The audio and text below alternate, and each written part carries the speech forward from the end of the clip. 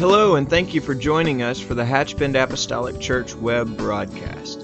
In our society today, some, and yes, sadly, maybe even most, question the value of preaching in their lives.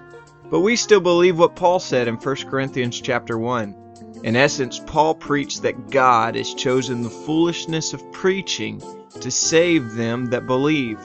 And so that's why we still place such a high value on the preached word of God in agreement to the Scripture.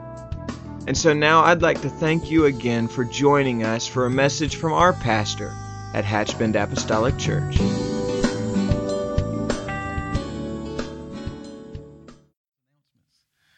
Amen. Let's just let the Spirit of the Lord touch our hearts. Are you ready to hear from the Word of God today? Amen.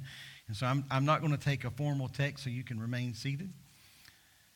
But I want to speak today from the subject. My title is going to be, What Will We Do? What will we do? That may not make a lot of sense right now, but if the Lord will help us and we make this journey, hopefully we can bring that thought to fruition. When we look into the book of Nehemiah, I will say that the book of Nehemiah is probably one of my favorite books to read. It is just a very intriguing story. It just seems like no matter how many times you read it, no matter how many times you've heard the story, that there's always just something new. There's always something new there for me. And so I hope today to just share a few things with you. If you have considered this before, I trust that somewhere along the way, God will just turn over a rock and there will be something new there for us. In the opening chapters of the book of Nehemiah, we see this man of God, called of God, with a specific purpose, and that purpose was to rebuild the wall of Jerusalem. And under his gifted leadership and his obedience to the Lord, he and the people did, in fact, complete this project. And so we have chapters 1, 2, 3, 4, and 5, and we understand somewhat of the peril, the pain, and the frustration of his antagonistic enemies that were trying to dissuade him from the purpose of what God had called him to do. In chapter 6, all that seems to remain was the walls were up, and now there needed to be the restoration of the gates. And I think in addition to that, after all that the people had been through, those that would occupy this, he was going to have to not just strengthen the walls and strengthen the gates, but I think he would additionally have to strengthen the hearts of the people. Now, his nemesis was a man by the name of Sanballat, and of course Sanballat had other men with him, but Sanballat and his men had failed. They had utterly failed in their attempt to stop the people from working, and so they had tried many times through mockery and intimidation to get them to stop, but they could not stop them, and the wall is now complete. And so now they are changing their tactic. And they are going to go after Nehemiah himself. Their plan was sinister at best. If they could just discredit him, if they could take away the foundation of the leader, then they would be able to infiltrate and take over the city. I don't want my next comments to be taken out of context, but I do believe there is a universal truth here, that the average person has no idea the tremendous pressure that is associated with leadership. And so if you have ever been in charge of something, or if you have ever owned your own company or been a supervisor or in any role of leadership on your job or wherever it may be, the average people around you have no idea the pressure that you face just mandated by that job. And people are often polarized just by nature. If a leader doesn't act quickly, or if they do act quickly, then people think they're just reckless and given to knee-jerk reactions. Or if a leader doesn't act quickly enough, then they are deemed as a coward and indecisive. And I can tell you that in the arena of public opinion, this is a very, very difficult game to win. And so when we think about that just in general terms of leadership, that's in one category. But when you also consider people that are in places of spiritual leadership, not only do they have the pressures that come along with things that all leaders would face, but there is also a spiritual enemy at work as well. And so I am not saying that to seek sympathy, but if I could cultivate your prayer, I would be satisfied with that, because there is a dual nature that is at work here. And so that's why it is so very and vitally important for us to pray for our leaders. Not only those that are in civil authority, but we should pray for those in spiritual authority as well. The Bible says in the book of Nehemiah chapter 6 that the enemy's purpose was now to try to generate fear in the heart of Nehemiah and those that had dedicated themselves to the work on the wall. Because they understood this, that fear, true fear, has a very paralyzing nature. And if you have ever been truly fearful, then you understand that fear truly does have a paralyzing effect on our lives. But Nehemiah didn't listen to the enemy's lies. He wasn't going to buy into that. And so he and his people continued to work against all odds. And the Bible says that in the span of only 52 days that they had completed this task. Now, no one could have ever anticipated this tremendous work being completed, but certainly not being completed in that small time frame. The attacks of the enemy in that day were certainly no different than the attacks of the enemy in this day. In light of everything that we have faced in the last several weeks, I think we can safely say that we are sailing in uncharted waters. In many ways we have been. In many ways we have been. However, the things that Nehemiah faced are things that we have got to guard against ourselves. We can read this ancient book and we can think that the circumstances and the situations found within these blessed pages are all somehow locked up in time and would no longer be relevant for us today. But nothing could be further from the truth, because what we find in Genesis, we find in this very day. What we find in Ephesians, we find in this very day. What we find in Revelation, we find in this very day. Amen. For instance, one of the things that Nehemiah was faced with was a spirit of compromise. If there has ever been an hour where we face compromise, it is the day in which we're living. When you begin reading this book, it isn't long before you see that Nehemiah had some real enemies working against him. Not just people that were troublesome, not just people that were problematic, but Nehemiah had some real, genuine, legitimate enemies. These men did everything within their power to frustrate the work that Nehemiah had been sent by God to do. Then we get to chapter 6. And all of a sudden it seems the complexion of this attack has altogether changed. Prior to chapter 6, these men are doing everything they can to literally stop the work of building the wall. And they're trying to get them to come down off the wall. It was at this point that Nehemiah said to his workers, you need to have a weapon in one hand and a tool in the other hand, because we are fighting against all odds, but we're going to build this wall. At one point, they mocked him and said, well, if a fox were to walk across this wall, it would all fall down. And so they were trying to just mock and mimic everything. But now the complexion of all of this seems to change. A moment ago, it seems like they're just doing everything within their power to stop the work. But when they realized they couldn't stop the work, now they're going to try to get into the mind and the heart of Nehemiah. Now these same men that were mocking and these same men that were threatening, these same men that said this can't happen, are now offering to help. As a matter of fact, they offered to meet Nehemiah so they could make plans on how they could work together. The Bible says in Nehemiah chapter 6 and verse 2 that the plan was this that they presented. Let us meet together in the plain of Ono. Let us meet together in this common place, and we'll come together. And we all have this thing in common. Yet somehow Nehemiah, through the spirit of discernment, knew that they thought to do him mischief. That's what the scripture says. He knew they were up to no good. And you know what? Many times, even in the day in which we live, the enemy's strategy is this. If you can't beat them, join them. And then if you join them, somehow you can infiltrate from within. And I will tell you that nothing could be closer to the truth, should I say. Amen. That when the enemy gets a foothold into the church, he starts to weaken things within.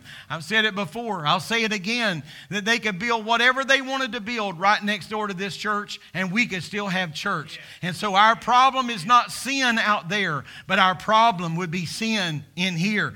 Amen. It would weaken the things from within and ultimately cause God's work to fail.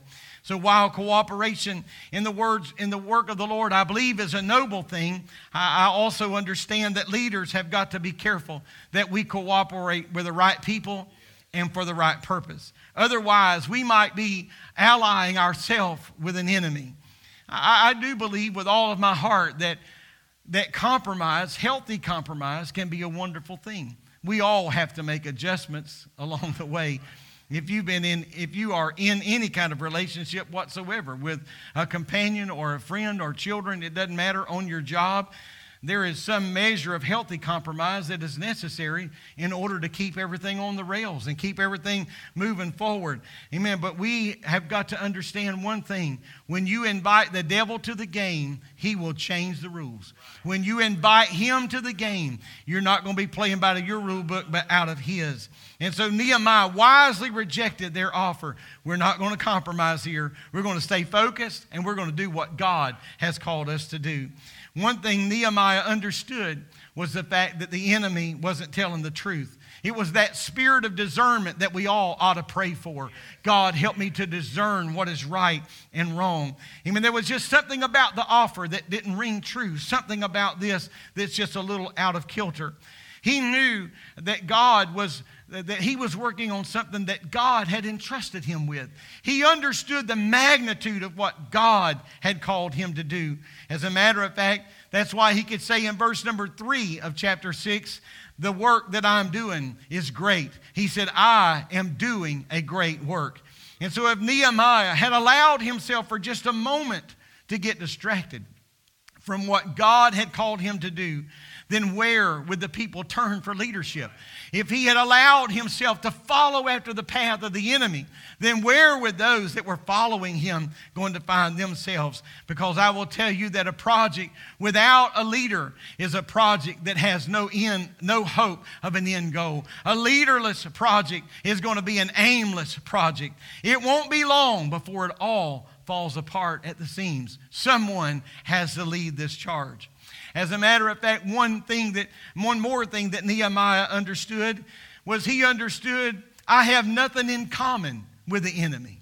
I would ask you today to ask yourself, and I will examine my own heart and ask us those piercing words we find in Scripture. How can bitter water and sweet water come out of the same well? When the Bible talks about being unequally yoked, he's not just speaking about in marital relationships, but we can't be unequally yoked in any aspect of our life, because kind words and evil words can't come out of the same mouth. And so Nehemiah understood, I have nothing in common with the enemy. He is the enemy. Nehemiah made it very clear from the beginning.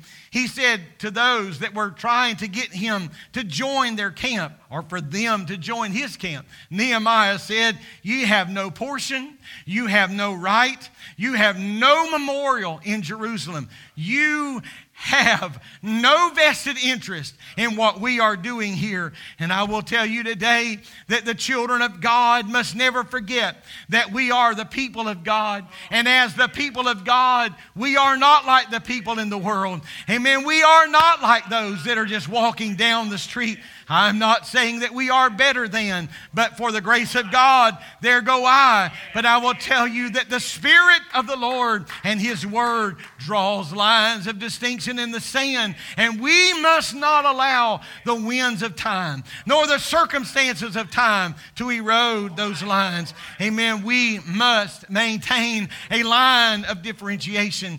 If Nehemiah had cooperated with the enemy, then I would ask you this: how is he somehow in the future? How is he going to teach those that are following him? You can't cooperate with the enemy. I will tell you today that some people have the idea, don't do as I do, just do as I say. But that's not going to hold any water. Amen. We have to understand that Nehemiah wasn't just there to declare the word, but he was there to live the word. He wasn't there to just declare separation, but he was there to be separate. And so he refused to be influenced by their repeated offers. Their offer was wrong the first time. And if their offer was wrong the first time, then it was wrong the next time and the next time and the next time and the next time. Amen. It's not wrong. It's not going to right itself. The devil is not in the business of doing what's right. And so Nehemiah understood, I got to stay strong and I got to stay the course. The next thing that Nehemiah had to face was the willing away or the defaming of his name and his character. When we read in Nehemiah 6:5-9, here's the takeaway. They threatened, we're going to tell everybody what you're up to. We're going to tell everybody, we're going to make up our own story. I'll cover that in just a moment. This was the 5th time when you get to verses 5-9. This was the 5th time that the enemy had approached Nehemiah. According to the scripture, the courier of this message came with an open letter of treason. Now we need to understand that treason has never been a small matter, but it was certainly not a small matter in the days of Nehemiah. It would have been considered a serious charge, and the Persian kings would not tolerate one moment of treason. Any hint of rebellion is going to be immediately dealt with. It's interesting to see how often the enemy used these letters to attack again and again the work of God. Now I'll just bear this out today for your consideration, that any letter that we get via our U.S. Postal Service, whether really it's an important letter or not, but every letter we get is sealed. And so sometimes we get an open letter in the mail. Maybe it's come open. Doesn't that just raise a little moment of suspicion? You wonder, what happened? Who's been into my stuff? And so it's sealed on purpose. And so Sanballat is sending a letter.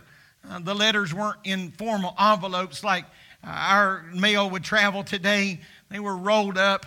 And they would be sealed with some sort of wax, and then the signet of the king's ring would be pressed into that wax. And it was a sealed letter, understanding that the person that is sending this and the courier is going to have to keep this in great confidence until it gets to the recipient on the other end. But you see, Sanballat, the man that was sending the letter, he wanted the public to know the content of the letter. And so he left the letter open. It's an open letter. Amen. It was a letter about treason. It was a letter filled with lies. It was a letter to attack the integrity and the name of Nehemiah. He hoped to somehow undermine the reputation and thereby undermine the authority of Nehemiah. It was an opportunity for the enemy to divide and conquer. Not only did his enemy falsely accuse Nehemiah of stirring rebellion, but in verse number 7, they just told an out-and-out lie. In verse number 7, they said that Nehemiah is doing all this because he's going to set up his own kingdom. He's just going to do his own thing. He's going to be in charge, and all of these people are going to be his servants. I will tell you again that if this report had gotten back to the Persian king, there would have been immediate ramifications, and just like that, the Jerusalem project would have come to an ultimate end. But once again, Nehemiah is staying focused. Once again, Nehemiah has got his mind made up. He didn't get caught up in the task of trying to defend his every move. Let me pause here long enough to ask you this. Have you ever been in one of those positions when you were accused of something great or small, and it was just one of those moments that if you say something, you're going to look guilty? Yes, sir. And if you don't say something, you're going to look guilty. We all had to make those decisions, what we're going to do. And Nehemiah said, I'm going to stay focused on the main thing. I'm going to keep myself focused on the main thing. And he didn't get caught up in trying to defend his every move and every decision. He just simply denied the reports. He prayed to God for strength. And Nehemiah got up and went back to work. Amen. Let me suggest that that's a good way to handle that. Amen. Just deny what's wrong, ask God for strength, and get up and go about our business.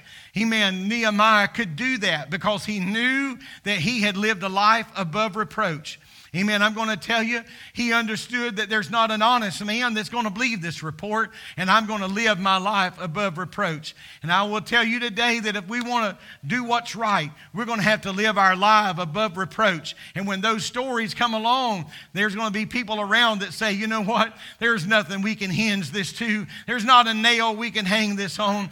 Amen. If we take care of our character, then God will obligate himself to take care of our reputation. Can I say that again? If we will tend to our character, God will obligate himself to take care of our reputation. In the prayer of Jabez, I love the prayer of Jabez. In the prayer of Jabez, there are 4 basic requests. Number 1, Jabez says, I want you to bless me.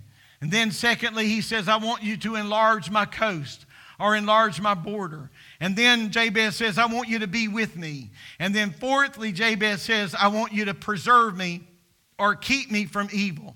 It's that second part that I want to talk to you about today. When he says, enlarge my coast or enlarge my border. Jabez is not asking God to give him more property. He's not asking him to give him more land. But this means enlarge my influence. And so I will tell you, I've probably shared this publicly before, but when I pray this portion of this prayer, I don't just say, hey, Lord, enlarge my border, or hey, Lord, enlarge my coastline. But I pray and I say, Lord, enlarge my influence, enlarge my border. But I pray, Lord, that you'll let my character and my integrity grow at the same pace. Because the last thing a person needs is influence without character. Amen. The most dangerous thing a person can have is influence and not character to match that influence. And so I say, Lord, I pray today that you would help me to increase my input, help me to increase my influence. But oh Lord, touch my character, touch my integrity, and let it grow at the same time. Otherwise, people that have influence and don't have character, they're going to run aground. But you hear me, they won't run aground alone. They're going to go down. But when the mighty tree falls, it takes out not just the mighty tree, but it takes out all the tender trees around it. And so I say, Lord, touch us and anoint us and keep us. Help us to expand our footprint. But Lord, don't let us do that at the risk of our character not being able to keep the pace. Amen. The third thing that Nehemiah faced in this was threats. In Nehemiah 6:10 through 14, a man by the name of Shemaiah, who was a so-called prophet, but I will just tell you straight up, he was a hireling.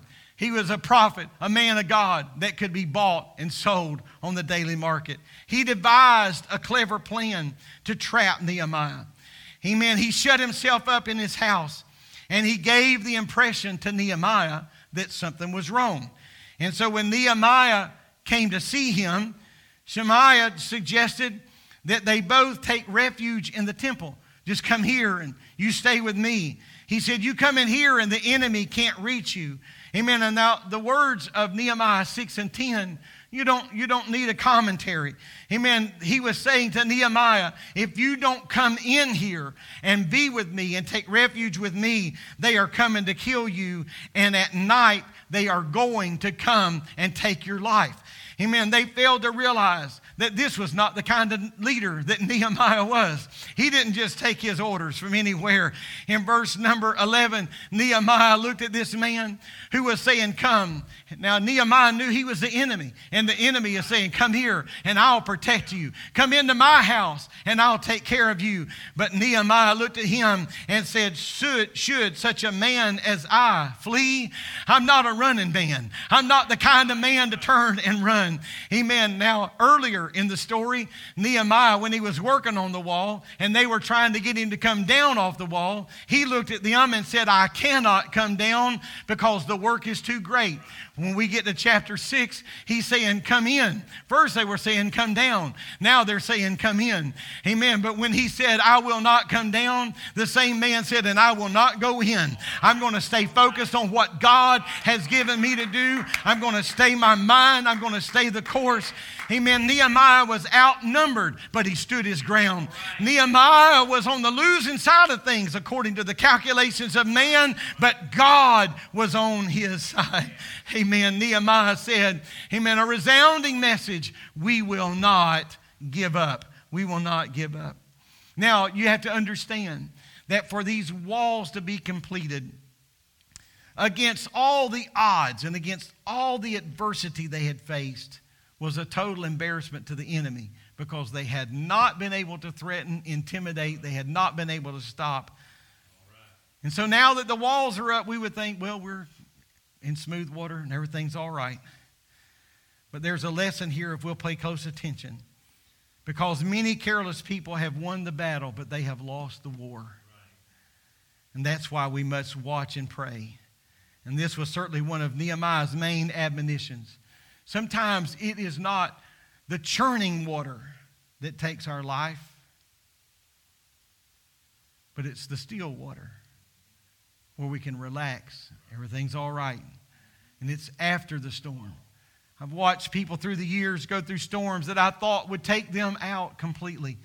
But somehow they stood the test of time. But it was on the other side of the storm that their life began to fall apart. Because you see, just because the walls were up didn't mean that the devil was through.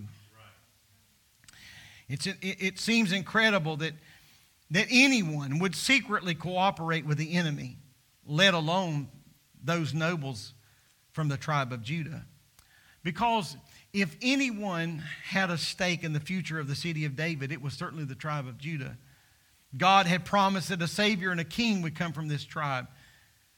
But when these nobles cooperated with Tobiah, they were resisting the Lord, disobeying his word, and they were certainly jeopardizing not only their future, but the future of their seed. Right. Amen. From our vantage point, we can't just imagine why anybody would do something like that. Instead of seeking for the truth, they just believed the enemy's lies and became traitors of their own people. They just believed whatever they heard. Some of the men of Judah even took an oath of loyalty to Tobiah. I mean, they made an allegiance with the enemy. In Judges chapter 2, when they were coming into the promised land, one of the first admonitions of the Lord was, make no league with the inhabitants of this land. Don't you build any altars and don't bow down to their gods. And now here we have people that are making allegiances with the enemy, and they were jeopardizing their own future in doing so. Amen. In his letters, Tobiah no doubt had flattered them and maybe made promises, and somehow they foolishly bought into all of this. And here's the moral of the story. You just can't believe everything you read or everything you hear. I, like many of you, have read things. Certainly in our day of being online, you can read anything. I've read things and been completely shocked and taken.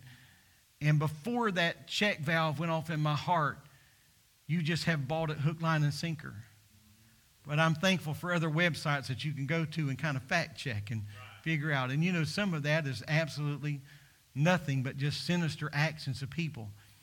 And so sometimes it would do us well to not just believe everything that comes down the pike and not believe everything you read.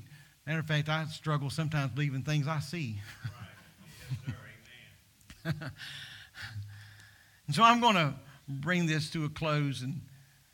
And the question that begs an answer, perhaps more than one question, is how could these people forsake their own heritage? How could they walk away from things they have been warming their hand and their heart over for generations? How could they walk away from that?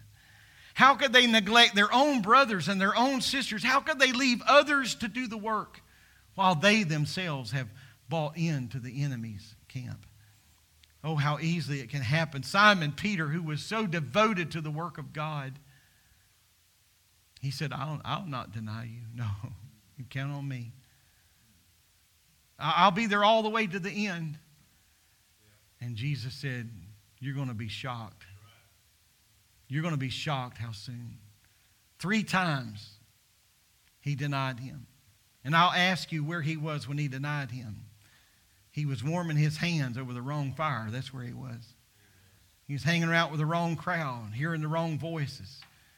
And after a while, it wasn't easy or wasn't difficult at all to deny that he knew the Lord. And so how can this happen? The answer is pretty simple. Because in this case, it was the bond of a human connection that became stronger than the bond of a spiritual affection. Now, I mean that in the most literal sense because Tobiah, the man who was this antagonistic voice, was tied into the tribe of Judah through marriage. And the nobles of Judah were giving loyalty to him that they should have given to God. Because now this has boiled down, are you hearing me? To a family thing. I said I was closing, but I'm not done. It boiled down to a family thing. The men of Judah forgot that they were married to Jehovah and they owed him all of their love and all of their loyalty. But before we criticize them, we should examine our own heart. And I will tell you that through the years of pastoral ministry, I've seen more than one person get out of sorts and separate themselves from what God was trying to do in their life over the influence of a relative. Amen. You ever heard the saying, blood is thicker than water?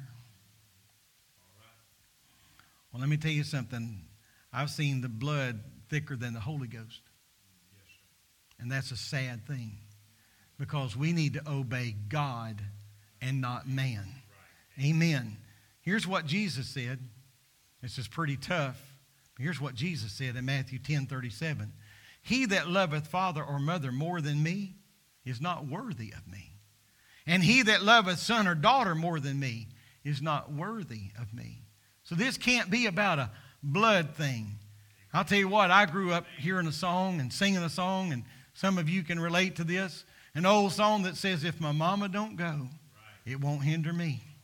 If my daddy don't go, it won't hinder me.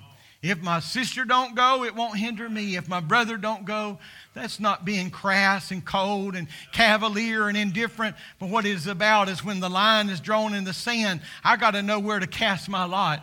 Amen. I got to know where to cast. I got to know where to throw it in. I got to know where to draw the line and say, amen, like Joseph of old, as for me and my house.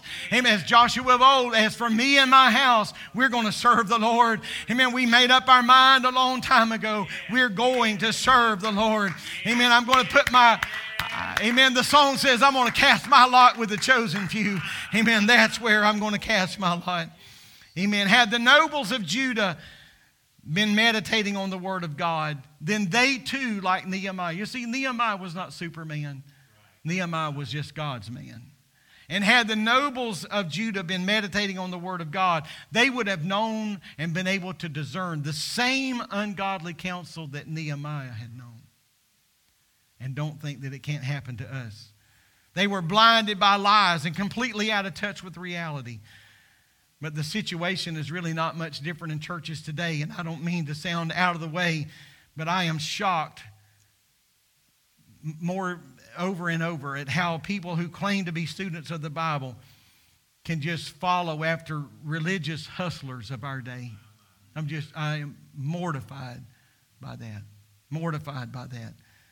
I'm going to end with a passage of Scripture that I hope will lodge in your heart as it has lodged in mine through the years.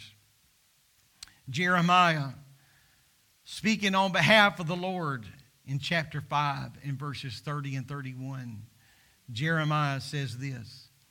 He says, a horrible and shocking thing has happened in the land. The prophets prophesy lies, and the priests rule by their own authority. Now listen. And the Lord said, and my people love it this way. Let that sink in. The prophets prophesy lies, and the priests just rule and govern by whatever they want to do. And my people love it this way. And then Jeremiah asked the question, which is the title of my message today. He said, but what will you do in the end? And that is the question today. What will we do? In the face of adversity, in the face of discouraging times, in the face of voices that are trying to get us to compromise, in the faces of voices that are trying perhaps at times to come against our character, in the faces of voices that are trying to intimidate and silence the voice of the church, what will we do? I hope that we'll all take the position of Nehemiah. He ignored the distractions and kept on working until the job was completed. Amen. Nehemiah 6:16 says this, that the work was wrought of God. What we're doing is not for man, but we're doing this for God. Nehemiah understood this is far more than brick and mortar. This is not just about stones and walls and gates and hinges. No. This is a powerful thing we're doing for God.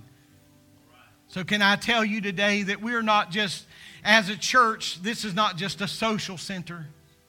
This is not just a place to bury our elderly and marry our young.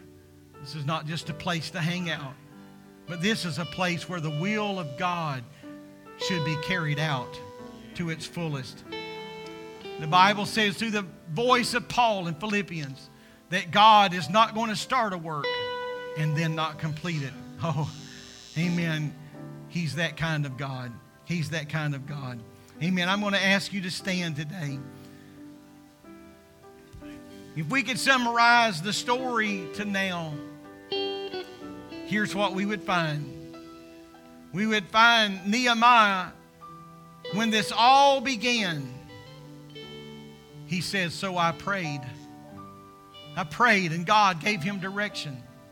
And God gave him not only his hand upon him, but God gave him favor with the king. And then in verse 11, he didn't just pray about this thing, but he got up and he went to Jerusalem to take care of the business at hand. And then the Bible says of the people, when he got there, he told them, he said, you do see the distress that we're in. You look around, we're in a mess. And the Bible says that they strengthened their hands for this good work. In verse number 6 of chapter 4, the Bible says, so built we the wall. In verse 21, it says we labored together. Amen. In chapter 6 of verse 15, that's where we are. So the wall was finished. It didn't get finished by accident. It didn't happen by happenstance. It happened because a godly man stayed focused and godly people stayed focused. So built we the wall, for the people had a mind to work. I'm going to ask you today, in the face of distractions, in the face of opposition, in the face of whatever we may be going through collectively or individually, the question is this: what will we do? What will we do? Amen. I want to pull my heart and my mind together and say, as for me, I already know. I already know what I'm going to do. Made up my mind a long time ago. Amen. This is the path that I'm walking. Can we magnify the Lord together? And amen. Let's magnify Him together.